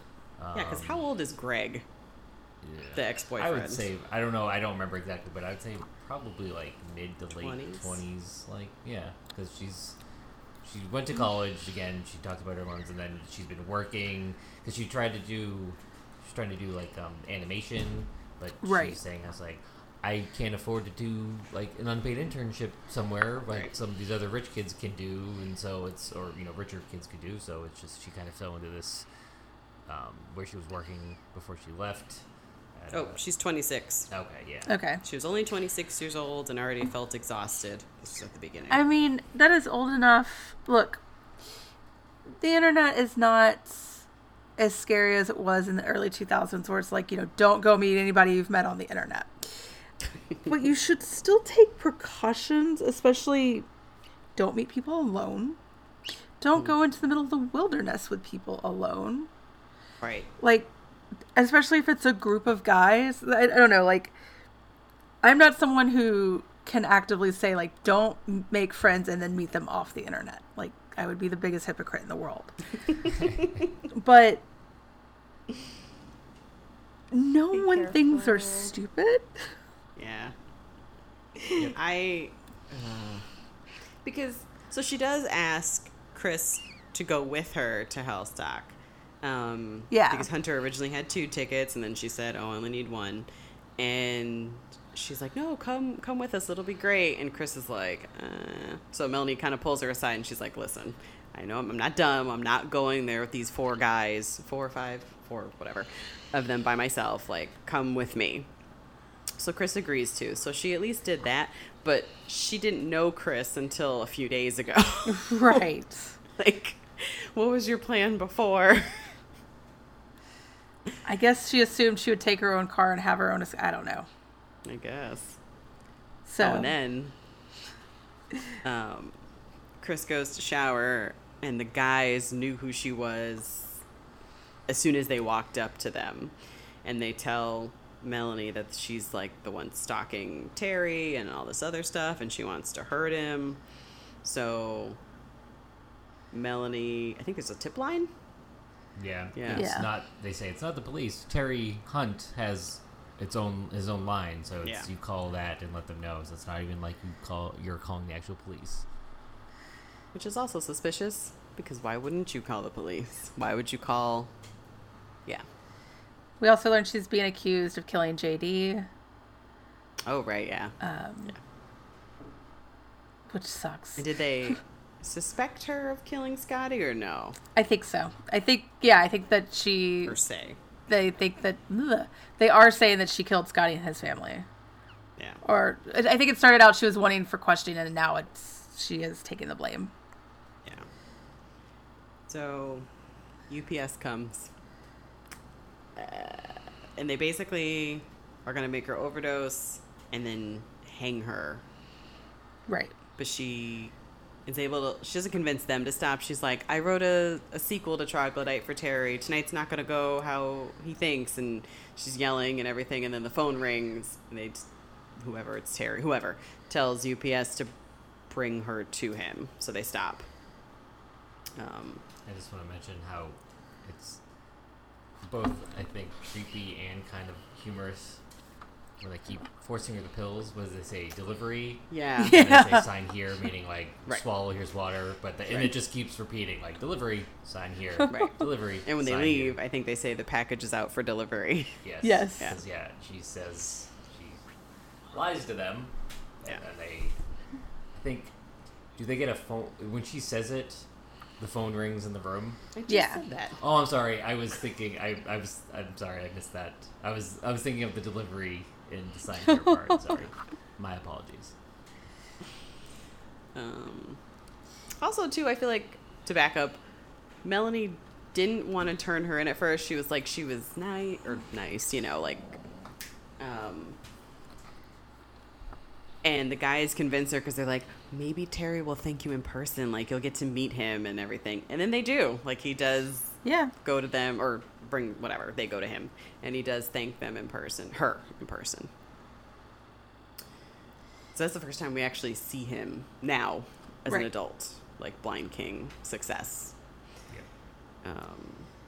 They also describe the events, which is kind of insane. It's like it's in the middle of the nowhere. It's a Bud Light stage because, of course, it's Oh yeah, the ad. They play the radio ad. oh It's god, like one of the things before chapters, and it says like Kendall Jenner. Which Jenner is it? Kendall. It's like the thing that you hear on the radio of saying like the radio voice being like all these bands, and then you have someone famous like listing them off. So yes, Kendall Jenner, and then at the end of that little section it says like sponsored by Bud Light, your favorite light beer, and I'm like, I hate this whole page. This one page is the worst. Then you asked me who Kendall Jenner was. Yeah, I couldn't remember which one she was. isn't she the quote unquote self-made millionaire billionaire? That I don't know which one is her, which one's Kylie. oh, Is she the that's one right. with I the forgot lip about fillers? Kylie. Damn it. Yeah. That's So I've got it narrowed down to 2 people. I knew that there's, I just don't know which name goes with which face. So there are 2 of them, and then 3 actual Kardashians. Yes. Okay. Plus, there's a No, male. 4. There's 4. There's a brother. Yeah. Oh right. Yeah. Gross. So Okay. just to give this really quick, it's behind the Bud Light stage sprawled as tent city of trailers, air-conditioned walkways, chain-link fences, fabric walls to block paparazzi shots, a helipad, honey wagons, makeup trailer, generators, catering service, 3 full bars, ice cream fountain carved out of a single block of ice, a Starbucks, 2 gyms, a Pilates studio, a day spa, and an above-ground pool. Ew. And then there's like Terry's own little section. Yes. There's also a mobile museum highlighting major landmark in Coffin's career, and it was only accessible to 200 superfans who purchased the $1,200 tickets. But I think, is that where Melanie and the guys get to go? Yes. She Yeah. turned Chris in? Yeah. Because it's full of lies. This guitar, he doesn't play guitar. Right. These pants, they're too small. He Yes. never wore them. Yep. So it's just full of lies. The golden microphone presented by Osama bin Laden's brother after Terry did a show for his son's 13th birthday. It's That's a lot. everything about capitalism.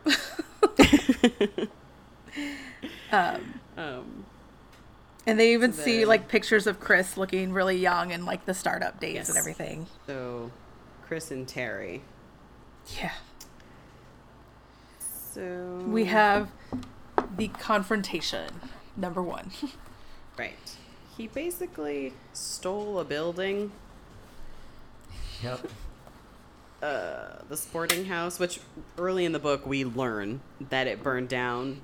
And when they have their confrontation, Chris is brought there and she walks in and she's like, what? It burned down? He's like, no, I took it. Like, oh, okay. But anyway. I had to reread that. I'm like, wait, did I read that right? He took the building and they pretended it burned down? And that's... But then also, because, like, didn't the owner die? Sure. I assumed And then it burned down? Like, did you kill the owner? black magic was involved. Mm. Yeah. But I definitely had to read that again. Like, Yeah. this is the actual building? You didn't just recreate it? Couldn't that... Right. Just be that'd be easier? simpler.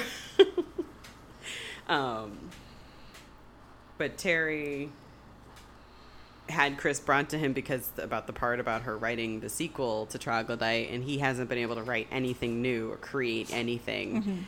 And he's clearly very hungry for that ability, and he asks her to write for him.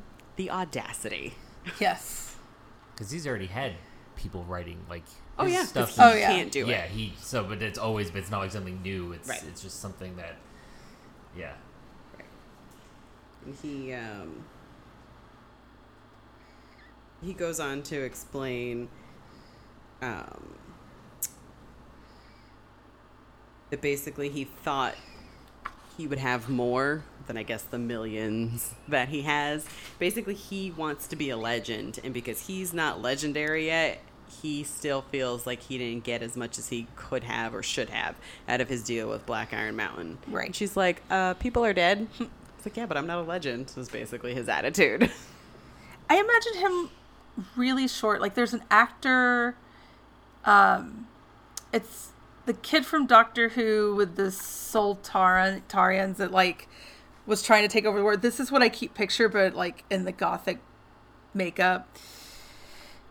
I cannot think of the actor's name, but just, like, a short, like, not really a pipsqueak, but, like, looks like the kind of guy that feels like he's really entitled and, like, I'm brilliant and smarter than everybody else, and, like, this is not a good description. I have a picture in my head that I can't explain, but I pictured the second when they were saying, like, kind of in person, he seems smaller. The first thing I pictured was Danzig. I don't know if either of you know Danzig. Glenn Danzig. He's a singer, Misfits, and did solo stuff, but he's super, like, he's like 5'7". okay. So that's why I pictured, like, Your height. Little Glenn. I'm 5'8". There was, I think in the 90s, before they made the first X-Men movie, there's, I've seen scans of it online of fan casting, like who should be in the X-Men movie. And of course, Patrick Stewart was Professor X, so that came true. But I think people were like, Glenn Danzig should be Wolverine, because Wolverine's supposed to be little. And then when they cast, what's his face? I'm blanking on his name. Which character? Wolverine. Oh, Hugh Jackman. Hugh Jackman. When they cast him, because he's so big, they're like, what? Wolverine can't be that big. But I remember seeing, like, you cast my God. this guy who I don't think Danzig has ever acted in a movie. I'm like, you should cast him in your giant superhero movie. But he's a little man. Yeah. Apparently, at one point, I learned this recording a few weeks ago, Danny DeVito was being considered for Wolverine. What? Oh. Yeah, or maybe he's just, like, was a fan option or something, because I guess that is more, like, the build of Wolverine. Oh, yeah, Wolverine's he's supposed to be way more stocky and little, but with Danny DeVito, just an egg man. That's awesome. Yeah. Terry. We got Terry. We got Rob. Yeah. Because basically, so Terry says, like, he did the farewell concerts, special ones, got to eat for days, but he still doesn't have what he wants. So that's why he's doing Hellstock, because it'll be like 500,000 souls in one shot, essentially. And then they have to give him what he wants. Then Rob comes in, and Terry's just like, shush, I want to hear the sequel that Chris wrote. He's like, doesn't care about whatever Rob's saying, because Rob thinks she's lying, which she is. But he's very hungry for like new creativity, since he hasn't been able to do it. 500,000 people for a 3-day weekend. That's a lot.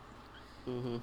I don't know. That sounds like the worst place on earth. It does. You would not want to go. I've never wanted to go to any type of festival, music festival Yeah. like that, because I'm just like, I feel like I would be anxious because I'm sure there would be multiple bands I would want to see that would be playing around the same time, and I'd be like, I can't get over there. But then just the mess of people and just the whole situation, I've never wanted to go, and this is described as like the worst thing in the world. So I just looked up. Burning Man is 65,000 people. So not even 100,000. Wow. So like almost 10 times that. The only thing I've done is Music Midtown in Atlanta, but that's not like anything. It's not in the middle of nowhere. Yeah. I don't know. There's another big festival. What's the other one? Burning Man's the big one that I can always think of, but that, is 50 to 65,000 people. This is 500,000. Yeah. I wonder, I don't know what like Coachella is like. That's the other one I was thinking of. Okay, let's see. Okay. It's like, I know there's another one that I will never ever go to. Coachella size. I just watch, because I feel like they stream a lot of stuff, so I'm like, I'll just sit at home and watch bands I want to watch streaming live, and then not have to deal with gross people and porta potties and so much overpriced shit. So Coachella says that it caps at 126 for the capacity, but in 2017 attendance was 250,000. So 2 Coachellas at once. Yeah. Oh my God, that sounds terrible. All right. So we've got like this. Essentially, what we're trying to point out is like there's a shit ton of people in the middle of nowhere. There's not like they did not prepare for that. And workers are leaving. Yeah. Yes. They're like filling these spots with volunteers and everything. So it's kind of just going off the rails It's not a little. going well. No. Yeah. Just a little They got bit. the people there, and the people are signing the contract, Up for everything. signing up for the army, for credit Everything. 0% APR, credit card for 1 year, just signing up for all different things. Yep. So Terry can be a fucking legend. Yep. But I liked when Rob comes in and they both realize Chris doesn't have a sequel. She's not going to play anything for them. Terry leaves. When Rob is talking to her, first he says that they thought it would have been her to go to them first, not Terry. So the question has been like, who are you, Rob? Are you like the devil? I also had a moment of, after I finished it, I was like, wait a minute, was Rob her brother? Because at the beginning, she has 2 brothers. Because her dad's yelling at them. And then we only hear about the one brother, little Charles, who's a cop who comes to the hotel when the drunk guy and then admits her. Like, we don't hear about the other brother. And I thought she said her other brother was an entertainment lawyer. So for like half a second, I had to go back and look to make sure Rob wasn't her brother, and I missed that. He's not. No. Isn't his last name Anthony? People change their names. Okay. Maybe it could have been his middle name, and he just cut off the last name.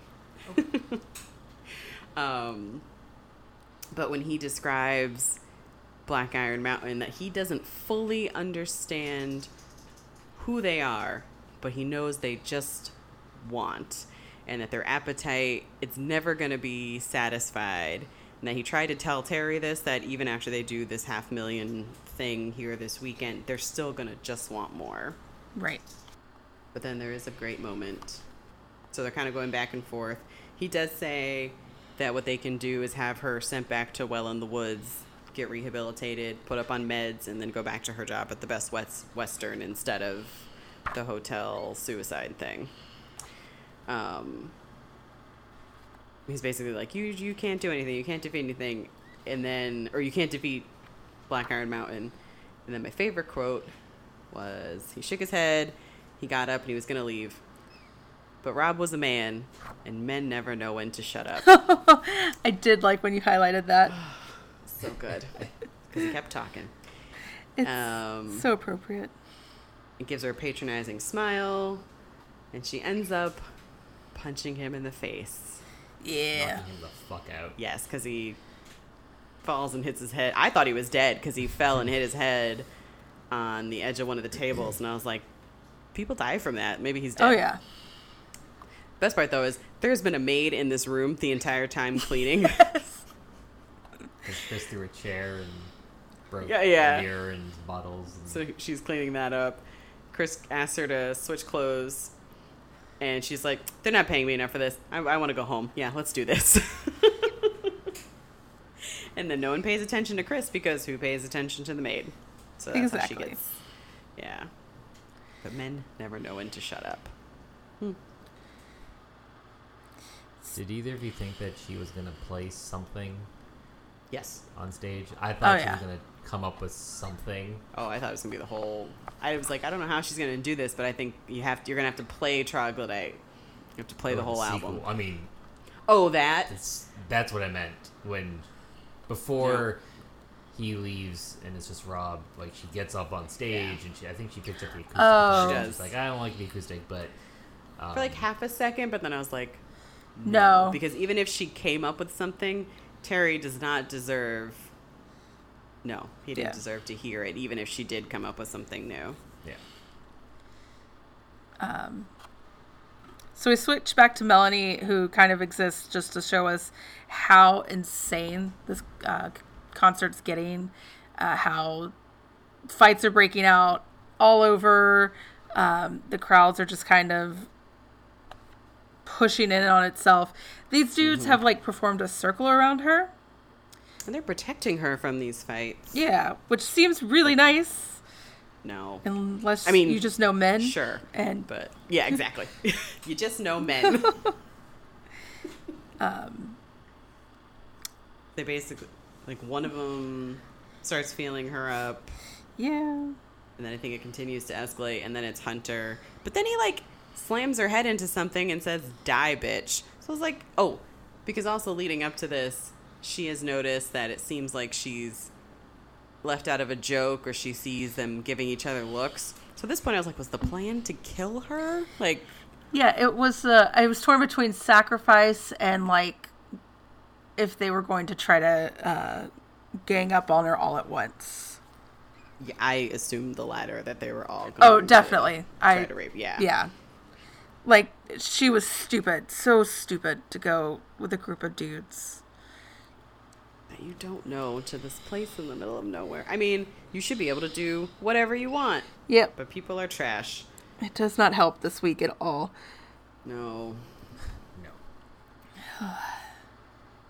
So, I think we've talked about this. Now, is this them being this way because they're men, or is it that plus something with everything that's going on with Black Iron Mountain and everything? I would not be surprised if the original plan was to invite her out, slip her something, and take advantage of her. That's what I assumed was going to happen. Yeah, I do believe because of the mountain, everything is escalated. Everything is blown out of proportion. So if like the original plan was just for Hunter to take advantage or like to do some kind of chain event, the added like potential gang bang in the middle of the concerts with the death and like actually physically harming her, I don't know if I think that is more the mountain feeding into it. I don't think these were good dudes. No, not to begin with. Definitely not. I guess you could see it that way, where it's like they, or at least like you said, Hunter maybe would be trying to take advantage or do something to her. But then, like you said, Stephanie, when he says "die, bitch," Yeah. like that's such an Yeah. escalation for beyond shitty assaults at concerts, because obviously that happens, like Woodstock '99, and I'm Yeah. sure, and you know, that's something that shitty people do. So then, yeah, I felt like they also didn't strike me as super metal fan, although I know this No. isn't like metal, like what Dirtwork was playing. But like, I feel like, not that real estate agents can't be, but I thought he was a real estate agent, so I was just picturing like sort of like a clean cut, like goes to the gym every day and has a 6-pack, not like dude bro collared shirt, not into metal or anything even like it. But I guess they were, because he was singing along to a song called Hellmouth from Buffy, also Joss Whedon, Firefly, and Serenity. I just noticed that. But I mean, I told you. Well, the whole idea that this Marilyn Manson looking motherfucker was so popular. Mm-hmm. I'm just like, oh well, yeah. Clearly, it's because of the whole something happened. They sold their souls, and that's why he's so famous. Because Yeah, so maybe that's why he's like. That's what I meant. Yeah. That's what I think of it as. Like, it's because of that that he's so famous, because of what he did to the bandmates and everything, that even people like these dude bros are like, oh yeah, Coffin and everything. But again, because I wasn't thinking I would have been like not surprised if he wasn't into Coffin at all and was just using this setting to take advantage of Melanie because she's into them. Is there any indication that they're not into? No, because he's singing along, so yeah. At least he is. I don't know about the other guys. I would not be surprised. I think they're definitely into it. Yeah. But I think the way I was thinking at the end is they're into it because of, what they were able to do for Terry to become so popular. So it just kind of, if he was doing this on his own and it didn't have all the fame that it brought him, it wouldn't be this crazy with all these people loving him so much. So that's kind of added to it. Yeah. You can be in crowds and everybody's okay. They can just be really obnoxious and walk slowly. Like, it does not have to turn into this. Right, into someone trying to kill you. Yeah. So while... Oh, yeah, because he's trying to strangle her at that point. Yeah. When he says, die, bitch. Yeah. And so Melanie's in trouble for her life. Terry starts playing. Chris has gotten to the back stage, and Tuck's there as well. And Terry's going backwards through his discology, right? Like starting with the new stuff and going back? Or is he going in order? I think he's going backwards. Oh, yeah. Okay. And troglodyte is like one of those mythical legends in the fandom. Like, it's rumored to exist, but obviously it was never released, kind of thing. So, right. Some have heard it on bootleg, but it's definitely not something that the masses have heard. Right. So, Tuck has been invited to come play, I think, China Girl. Mm-hmm. And I'm still confused on what Tuck's stance is. Like, he knows that Terry is insane. But he's definitely not like Bill, because Bill is like all in right. with Terry. He's definitely not like because when he realizes that Chris is there, he's like, you can't be here. What are you doing? And that he's just here. It basically seemed like I'm just here to play a song with my old friend. Yes, things seem a little bit off, but it's all good. It seems like he doesn't want to like super look into it, really. But Chris does convince him things clearly aren't right. I'm not mad at you for helping admit me to Well in the Woods. I've moved on, but I need your help. Like, I need your pass, because her plan is to go up on stage. And he does help her. Right. So. And by this point, we're getting, in between chapters, like, news stories of, like, $40 million worth of damage. There's been assault, fires, et cetera, et cetera. So it's switched from the promo stuff to, like, the aftermath damage in between the chapters. Yep. So yeah, Chris goes on stage and starts playing Troglodyte. Yep. She says the Blind King asked her to join him, which I was like, good, yes, so that he can't try to kick her off without looking bad. Right. So, and he's a performer, so he performs with her. They get Tuck out there. Melanie gets saved. I'm sorry. Yeah, she gets pulled up. She's Yeah. like at it's a riser. I think it might be a sound. Yeah. Sound or lights. I think it's sound, but yeah, there are people up there. Yeah. Although I was confused. I wasn't sure if those were people that were working there, Right. Like they were doing the sound. So yeah, they pull her up and thankfully get her away from the fucking creeps. Yeah. What were you going to say? I'm sorry, I interrupted you. Oh, so I like Chris. She starts playing the opening riff, and she's just playing it and waiting for Terry to be like, "Okay, so she's just we're doing this." So he pulls out his Cookie Monster growl. Yes. Yep. What's the first song called again? It's Uh, it's the wheel the wheel or Beneath the wheel. beneath. yeah. Beneath the wheel. Yeah. So yeah, they keep going, and I like that she just kind of launches into the next song and into the next song, so he still doesn't have time to be like, that was Chris, get off stage. Right. You know, she just keeps it going, and he doesn't really have a choice.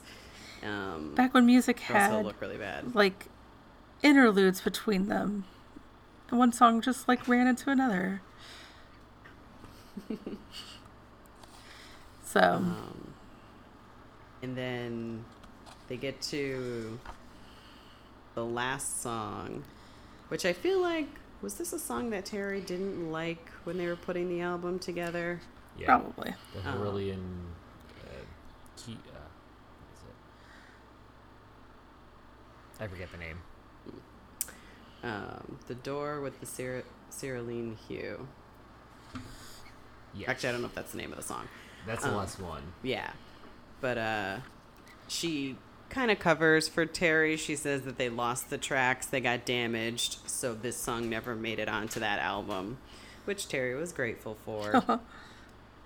Dick. So see, I feel like she basically sings this one and does it by herself. And it's basically setting the troglodyte free, that he gets out.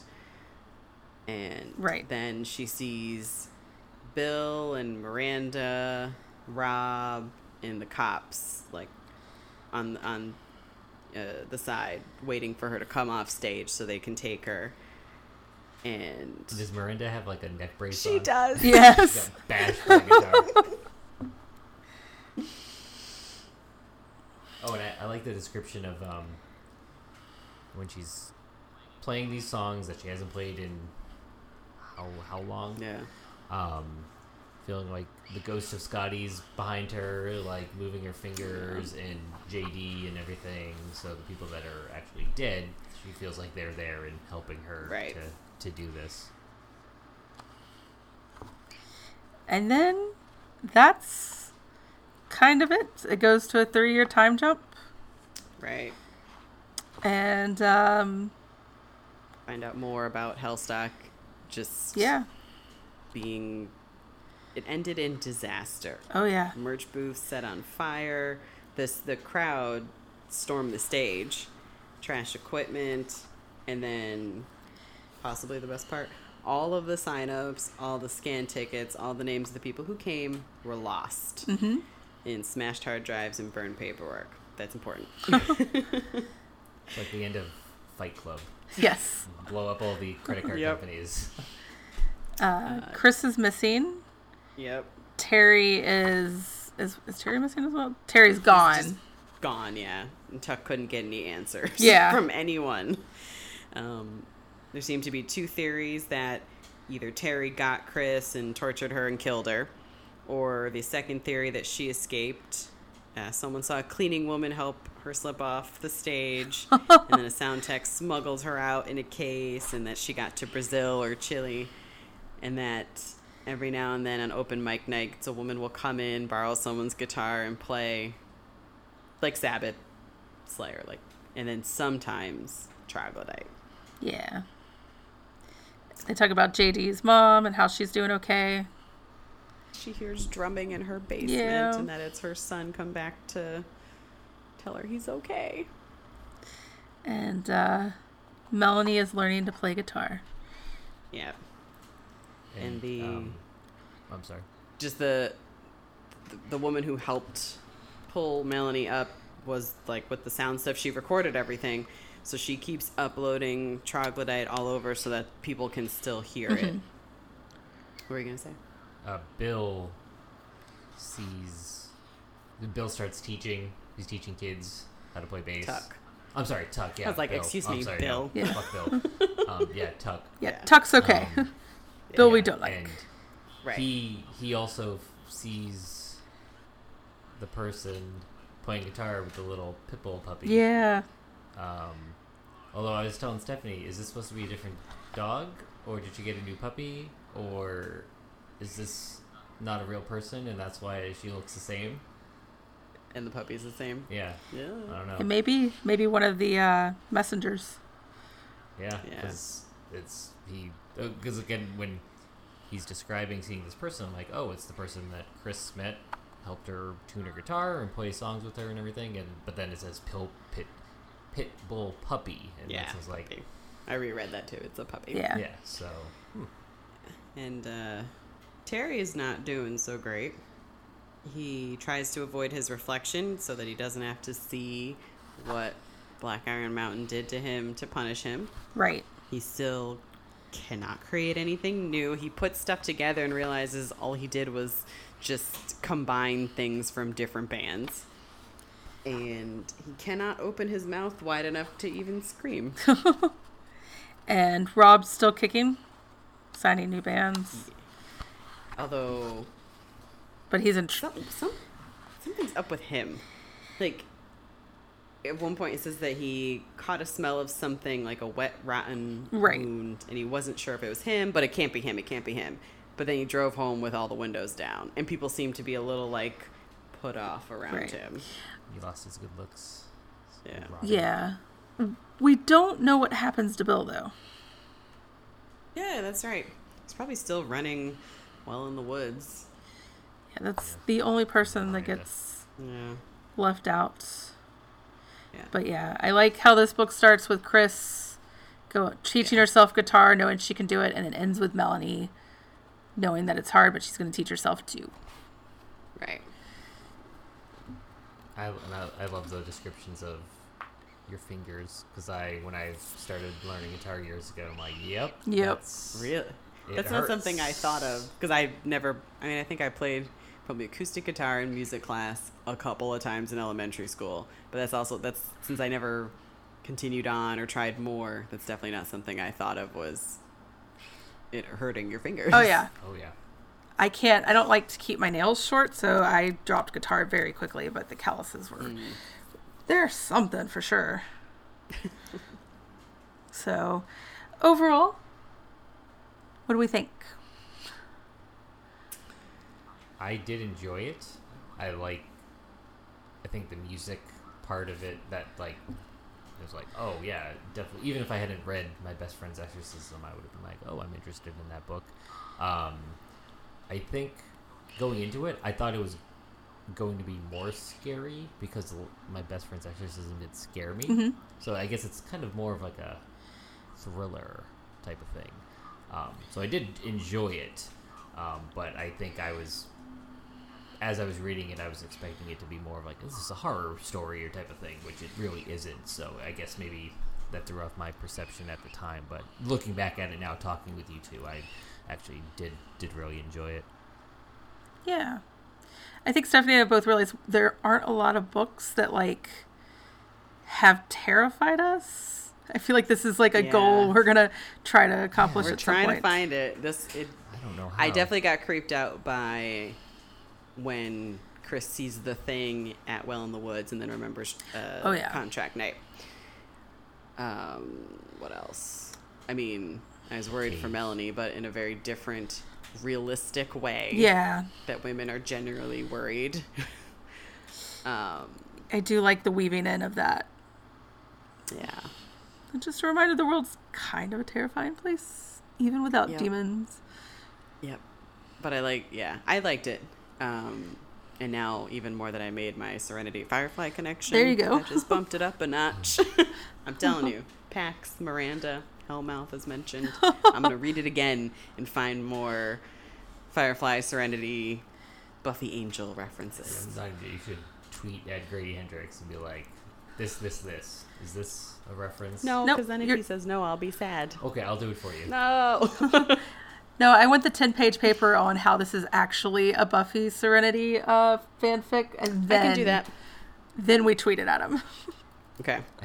I'm like, maybe I should read more of his stuff to see if there are any other little tidbits, and that'll just strengthen my argument. Yeah, I am curious now if that is the case. Or Paxidor or whatever and Miranda are just coincidences. But I think not. I am curious what other books he has. Because I know there is another one, Paperbacks from Hell, but I don't think that's like an actual novel. No, I it's bought not. it for my sister for her birthday, actually. Okay. It's about different... Actually, maybe I should have looked at it. It definitely had a lot of art inside of works of fiction, of scary books and stuff. I'll have to actually ask her if she's looked at it. Yeah, I think But- I need to get a copy of it just to kind of have, but Yeah, it was very pretty when I was flipping through it. I was actually going to get her My Best Friend's Exorcism or this, but that was the only one at the store, and I was like, I feel like she would still like this, though. yeah. The only other one he has that I haven't read is Satan Loves You, which I don't think you can even buy on Amazon. Like, I think I'm not sure. It's got a weird something about it, but yeah. So the other three are great, though. My Best Friend's Exorcism, Horror Store, and of course, Who Sold Our Soul. Yeah, I do want to read Horror Store. Your favorite place? They don't even try to be IKEA. Like they're like, we're an IKEA knockoff. Don't worry. But it is very good. So yes, as with most guests, what book drink came to mind? What is your metal music, metal book drink? Well, there are actual beers. So the band Iron Maiden, they have some. It's a collaboration. They've been, I believe, they're working with a brewery, but they have. I had one years ago, called Trooper. It's by Robinson's Brewery. I did find it in Massachusetts at a liquor store, so I'm assuming that you can find them, relatively easily. But it's literally beer, different types of beers. But I don't know if either of you are familiar with Iron Maiden. If I say the name Eddie, No, the Skeleton Man. that means nothing. Okay. It's basically Iron Maiden has a mascot. They have a mascot that is on all of their album covers. They have giant versions of him on stage when they play live and everything. But his name's Eddie. So they have different beers, and Eddie's on the can, the artwork, and that's all I can think of because I know I'm going to be terrible anytime I'm on this podcast. I'm never going to have a drink because I'm terrible. You can say beers. Like, you could have said Rolling Rock. Well, I mean, that is a beer. That's what I'm saying. Couple and mentions. no. I think that's a pretty solid Or Bud. choice.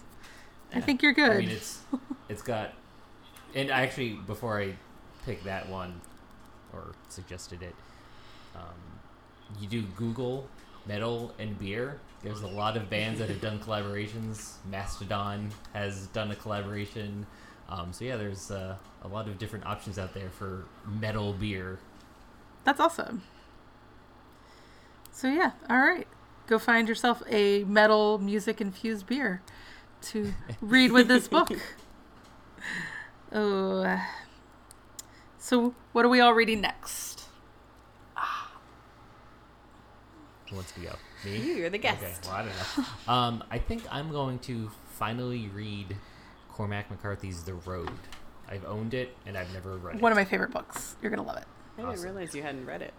Yeah, I know I've had it for years, but I think I'll do that. I mean, do you want something positive and uplifting? No, Okay, I know that. then I you're know- good. I know that's not the right direction. You're good. so yeah. Just making sure. You're good. No, that is one of my favorite books. I love Cormac McCarthy. He was... I feel like I need to read more of his, so I'm like, well, I already own this one. I'll start here and then kind of go from there. He was one of the deciding factors. Like when I was in college, I wasn't entirely sure if I wanted to do an English major. It just was like the only class I wasn't skipping. And then we read a few of his books in like one of my intro classes, and I was like, oh yeah, I'm on board for all this. So, Yeah. And I also have a tendency to spoil the road, so I'm going to stop. Okay. Did you see the movie? I have not, no. Okay. No, I've heard it was nothing compared to the book, so I'm sure. Yeah. I'm not ready. I usually am fine with separating out media and being okay if it's not as good as the book or whatever. I can't with that one. It's just, I will say that I love his No Country for Old Men and the movie almost equally. I think that is a very well done adaptation. Okay. That actually, I know I need to read that book because I love that movie. That I know it was a book. I still have like quotes and stuff from that. And just, yeah, those are both very important books to me. So I'm glad. Yeah, everybody should read The Road. Cool. What about you, Stephanie? I think, also not super uplifting, I think I'm going to read Barracoon, The Story of the Last Black Cargo by Zora Neale Hurston. In the late 20s, she sought out the last person alive who had actually been brought over on a slave ship and interviewed him about that and his experiences during slavery. Shit. So we bought it probably a few weeks ago now at this bookstore downtown. I was like, oh, I've been wanting this. I should just get it. So I got it. I've been like, I just got to launch into it, even though I know it's just going to make me super angry. 2 uplifting books. Very Yeah. uplifting books. Yeah. How about you? I have actually I'd put Vengeful, which is the sequel to Vicious, aside to get some podcast reading done. So that is probably what I'm going to pick up next. I'm very, very excited. I've only done maybe 100 pages, so Okay. I just got the hardback copy. Or if it comes back through the library, I started Not That Bad, which is Dispatches from Rape Culture, which is the essay collection by Roxane Gay, back in August. And I can binge books. I mean, I'm at 160 something this year. Like, I can binge books. That was not a book. In 21 days, I only read half of it because of how much it is. And I actually already have the audiobook, but I realized it's one that I wanted to continue reading in physical form because of all the highlighting. So if that one pops up in the next day or two, which I think it might, I will be picking that one back up as well. So, because yeah, America's wonderful. So, Sure. yeah. We need a real troglodyte to help us. We do so bad. Yeah. I honestly, I meant to say this before we were done talking about the actual book. I want someone to make this album. Like, take the lyrics that Grady wrote and the descriptions of what the songs were like and just record so we can have a real Yeah, I really hope someone is. I'd listen to it. If they have not, like, for any kind of media, what is it? It starts with a P. Why can't I think? Promotion. If I don't know why there's not any cross promotion of this at all.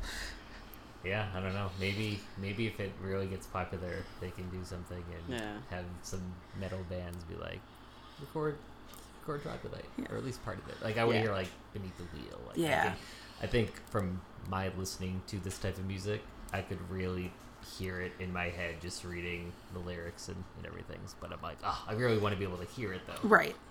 I think it would be great. Put that out into the universe. Maybe it'll actually happen. Yeah. I'll message Mr. Hendricks. Okay.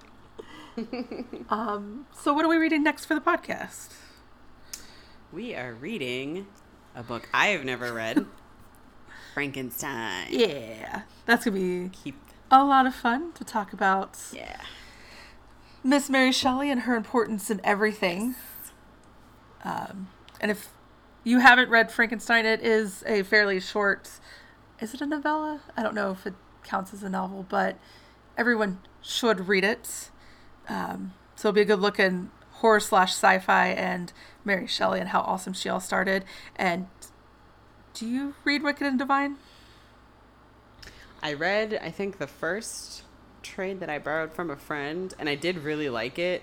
I just haven't gone further with it yet. They did do a one-off, which at some point they're going to collect them all. They do like random year collections. There is from the year, and I can't remember which god is Mary Shelley, but that group of romantics does have its own issue.